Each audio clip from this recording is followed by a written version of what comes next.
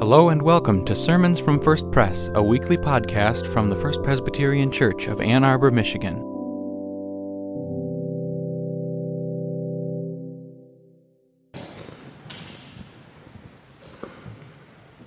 Let us pray. Lord, open our hearts and minds by the power of your Holy Spirit, that we may hear your word with joy. Amen. The scripture reading for today comes from the first chapter of Mark, verses 16 through 20. As Jesus passed along the Sea of Galilee, he saw Simon and his brother Andrew casting a net into the sea, for they were fishermen.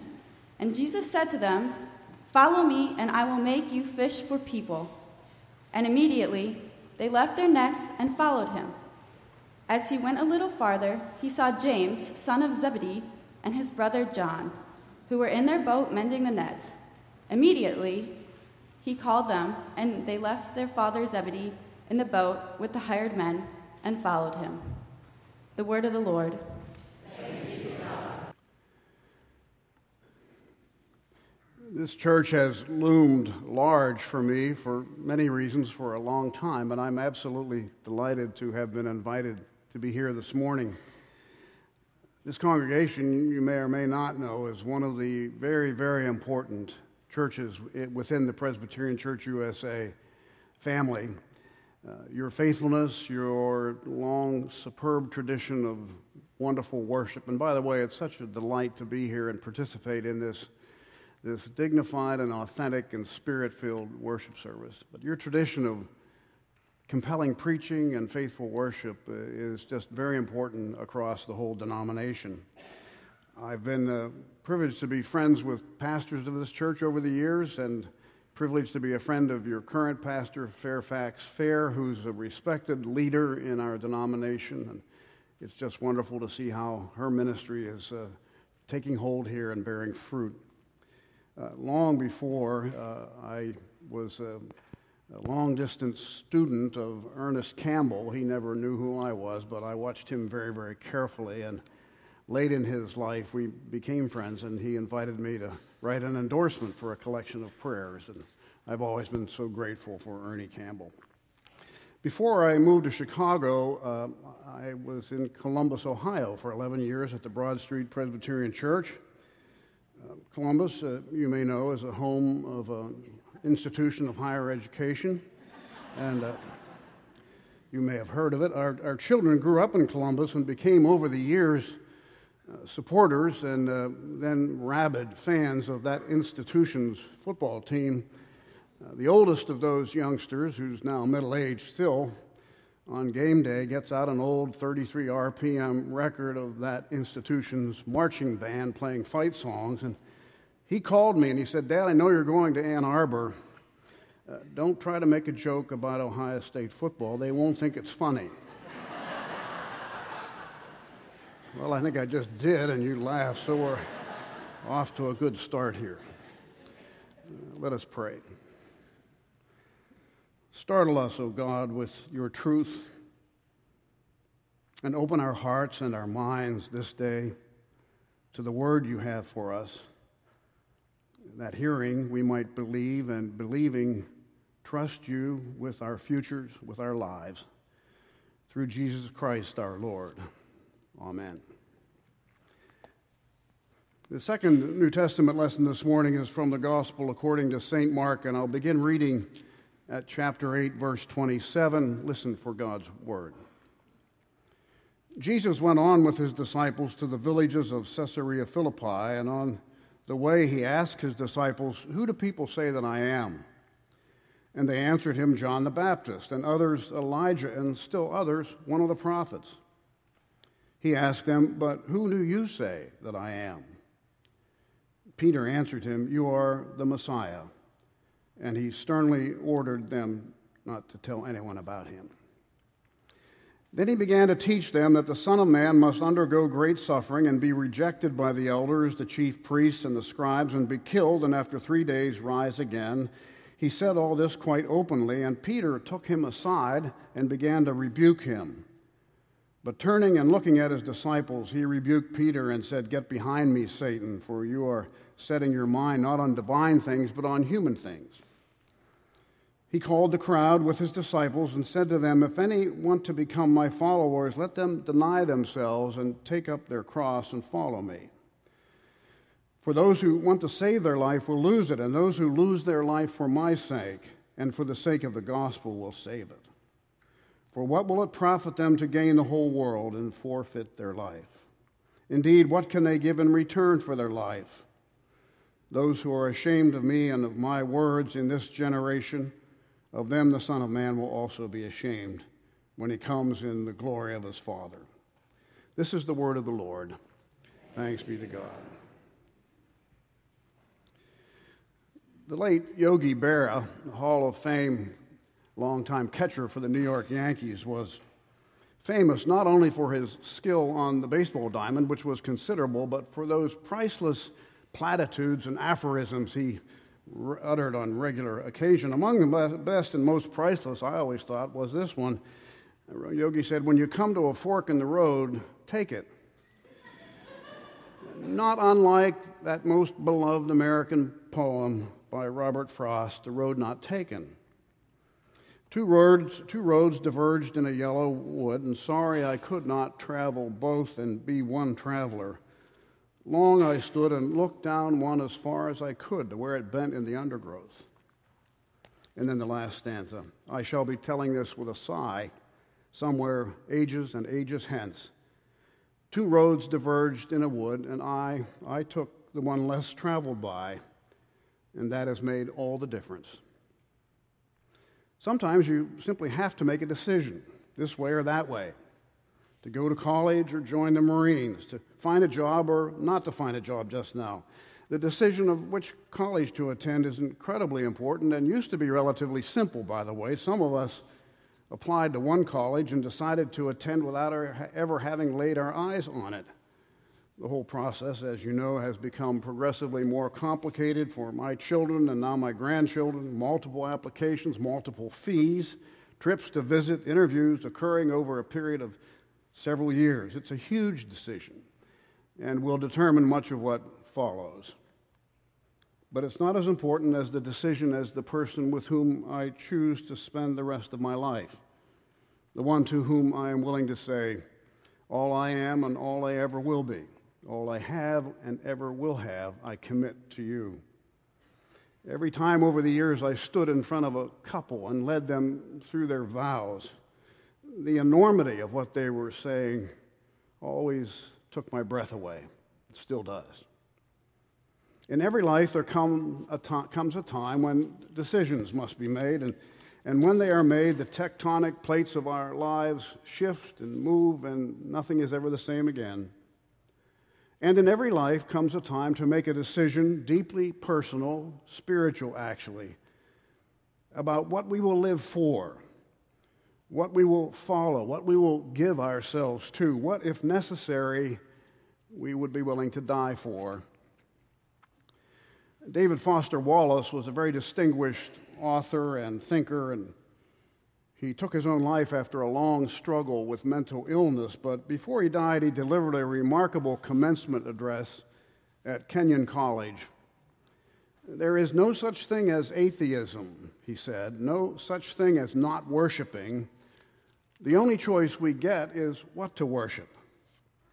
He warned the graduates to be careful and thoughtful about what they choose. He said, "If you worship money and things, there will never be enough.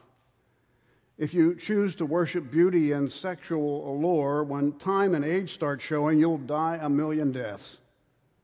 Worship power, and you will always feel weak and afraid, and you will need ever more power to keep your fears at bay. Worship your intellect, and you will end up feeling stupid, always on the edge of being found out." He warned the Kenyon graduates that you can slip into this kind of worship little by little, day by day, or you can choose to worship something, to give your life to sacrifice for something good and authentic and important. It's up to you. You get to decide. David Brooks' fascinating recent book, The Road to Character, is a study of how important and significant individuals in history, from St. Augustine to Francis Perkins to A. Philip Randolph and Dwight Eisenhower, developed character values that allowed them to live fully and meaningfully and lead brilliantly. I was particularly taken by Brooks' chapter on General George Catlett Marshall, Chief of Staff of the United States Army during the Second World War and Secretary of State, for whom the Marshall Plan that rebuilt Europe was named. Marshall was a quite modest man. He said that his deepest formative value was to make a commitment, a covenant, he said, to some institution that is embedded in the ground before I was born and will be here after I die. The priesthood, the ministry, science, farming, law, education, for him, the United States Army, an institution that was here before he was born and would continue after he died. Decision time came for two young men a long time ago, standing knee-deep in the waters of the Sea of Galilee, casting a fishing net. Another young man walking along the shore stopped to watch. When they noticed him and looked up and their eyes met, he said the most peculiar, abrupt thing. He said, "Follow me." And for whatever reason, that is what they did. They dropped their nets and followed. There are three of them now, Jesus, Simon Peter, and his brother Andrew. They come upon two more men fishing, James and John, sitting in a boat with their father, mending their nets. "Follow me," and they stepped out of their boat and followed. There's no explanation. Some have suggested they must have known Jesus, must have been thinking about his teaching, pondering their own lives, where they were headed or not headed. All Mark tells us is that when Jesus showed up, they had to make a decision, and did. He didn't tell them where they were going, no career path with measurable goals and metrics and expected outcomes, just follow me. And they dropped their nets and followed. The way Mark tells it, a similar moment happens in the middle of the story, another decision time. Now there are 12 of them, at least 12. By the way, there's reason to believe that there were several women following Jesus as well, but in that time and place, women were not counted. They had been following him through the rolling hills and villages of Galilee, watching and listening as he taught in the synagogues. They watched in amazement as large crowds gathered wherever he went, bringing to him their sick, their elderly, their babies for his blessing, his touch. They watched as he healed and as he said things they had never heard before. Love your enemies. Do good to those who hurt you. Forgive those who offend you. Love one another. They listened as everywhere he said, the kingdom of God is here in your midst right now, small, sometimes invisible, but it's here, like leaven in the bread, in acts of kindness and compassion and justice and love. And at some point they must have said to themselves, who is he? Where is he leading us?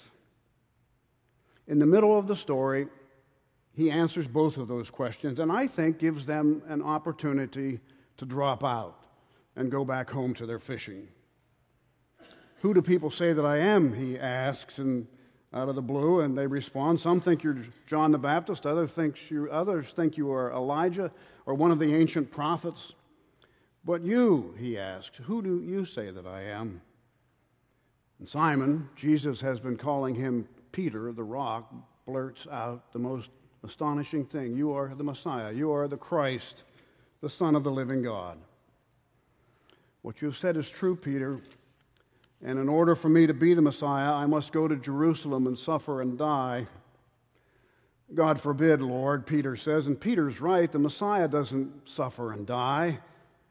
Everyone knows that God's Messiah will rally the people and organize an insurrection and rally the hundreds, maybe thousands of radical zealots hiding in the hills and drive out the hated Romans and put the Messiah where he belongs, on the throne of David. Get behind me, Peter. Stop talking and listen. And sweeping his eyes over them, looking at each one, he says, if you want to follow me, deny yourself. Take up a cross and follow. For if you want to save your life, you will lose it. And if you lose your life for my sake and for the sake of the gospel, you will find it. It's for you to decide. Dietrich Bonhoeffer thought about this matter in the 1930s as the Nazi Party began to assume control in Germany and began to persecute Jews and prepare for war. Bonhoeffer was a pastor and a fine young theologian. He was a scholar and a pacifist. And he wrote one of the most influential books in the 20th century, The Cost of Discipleship, in which he defined Christian faith not as giving intellectual assent to a list of doctrines. That's the way many of us have all our lives defined Christianity, as a set of ideas about God and Jesus, which to understand is to be a Christian. That's not it at all, Bonhoeffer said. In fact, that's much too easy. That's cheap grace. Bonhoeffer concluded and wrote that Christian faith is the act of radical personal obedience to Jesus Christ, and it happens in the world, not just in the safe comfort of the church. Faith for Bonhoeffer meant living life in the world as Christ's man or woman, holding nothing back. And it was this definition of faith and his own personal commitment to do that, to obey Jesus Christ in the world, that led him, of all things, to join the resistance and participate in a plot to assassinate Adolf Hitler. That plot almost succeeded, but failed. In The Cost of Discipleship, Bonhoeffer had written, when Christ calls a man, he calls him come to die. Along with his fellow conspirators, he was arrested and executed in April 1945, just before the war ended.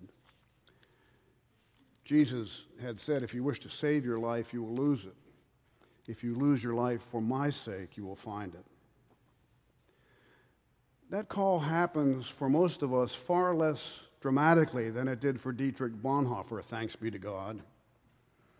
I've always loved the way Presbyterian New Testament scholar Lamar Williamson put it, because I have seen it so many times in my own ministry and my own experience. Williamson said, the woman who devotes her life to raising children who need a home, a man whose devotion to his mentally ill wife is quiet and steady, the youth whose civil disobedience for conscience' sake leads to prison or exile. There are countless thousands who through the centuries and in many varying contexts have interpreted this text with their lives. I served for a while on the board of directors of the Presbyterian Publishing Corporation and chaired the board for a term. It was fascinating. We met several times a year, and one of our responsibilities, which I found very interesting, was to hear the acquisitions report. Books that were in the early planning and early writing stage and would be finished and on the market in a year or so. One of our big projects back then was a theological commentary on the Bible, a wonderful contribution to biblical scholarship, and a valuable resource for preachers such as Fairfax and myself, who are always looking for a new angle on a familiar text. The editor in charge of the whole project told us that a distinguished Old Testament scholar, John Goldengay, professor at Fuller Theological Seminary, had been commissioned and signed a contract to write 17 volumes on the Old Testament. 17 volumes. Now, I don't know if you've ever seen a biblical commentary, but they're usually big, hefty books that could easily serve as a doorstop. And Professor Goldengay had agreed to write 17. So, attempting a little irreverent humor, I said, well, that's a lot of books. I hope he's a young man. Board members chuckled. And then the editor in charge said, actually, he's not young at all. He's around 70. His wife suffers from advanced multiple sclerosis. Professor Goldengay takes care of her himself all day, every day. He doesn't travel any longer, doesn't accept speaking engagements, doesn't even attend scholarly conferences, which scholars love to do. He stays with her every day, all day, cares for his wife, and writes books about the Bible. One day, Jesus redefined forever what it means to live a faithful life, to be a Christian, to follow Jesus Christ, to be his woman, his man, his young person. Follow me, he said. Take up your cross and follow. If you want to save your life, you will end up losing your life. But if you lose your life, if you find a way to give your life to something good and just and important and loving, you will find your life. It's the miracle of this religion of ours. In giving your life away, you become fully and completely and vitally alive. There is quite simply nothing more important than that for any of us, regardless of who we are or where we are in our own life's journey, than finding something to give our life to, our time, our energy, our imagination, our love, and our resources. It really is, in the final analysis, a matter of life and death. I'm one of those poor souls, mostly my age, who never learned to type properly. I've been fortunate most of my life to have someone else do it for me. It's really rather pathetic, I now know. Since retirement, I'm on my own. I have to do my own typing. I'm slow and not very accurate. I make a lot of mistakes and spend more time than I want to even think about going back and correcting. And one mistake I make all the time, almost every time, however, causes me to pause and smile. As you know, the I and the O are beside each other on the keyboard. And so when I mean to write live, it almost always comes out love. And when I mean to write love, it almost always comes out live. It's almost as if there's a mysterious dynamic going on here, a transcendent eternal truth emerging out of my typing ineptness. Live, love. Love, live. It's a decision we make, not just once, but every day of our lives. Who will I live for? For whom or what will I give my life? Jesus said those who want to save their lives will lose them. Those who lose their lives for my sake and for the sake of the gospel will save them. Thanks be to God. Amen. Setting our wisdom, our will, our words aside, emptying our hearts and bringing nothing in our hands, we yearn for the healing, the holding, the accepting, and the forgiving that Christ alone can offer. We pray that with our offerings of love, service, and food this day, in this church and all over your world, hope and nourishment will come to those in need and relieve the suffering. Merciful God, send now in kindness your Holy Spirit to make our sharing in this bread and cup a sharing in Christ's body and blood. And let that same Spirit rest on us, converting us from the patterns of this passing world until we conform to the shape of him whose food we now share. We pray it in the name of Jesus, who gave his own words for us to pray. Our Father, who art in heaven, hallowed be thy name. Thy kingdom come, thy will be done, on earth as it is in heaven. Give us this day our daily bread, and forgive us our debts, as we forgive our debtors. And lead us not into temptation, but deliver us from evil. For thine is the kingdom, and the power, and the glory forever. Amen. Thanks for worshiping with us. For more information, visit us on the web at www.firstpresbyterian.org or send an email to info@firstpresbyterian.org. See you next week for another sermon from First Pres.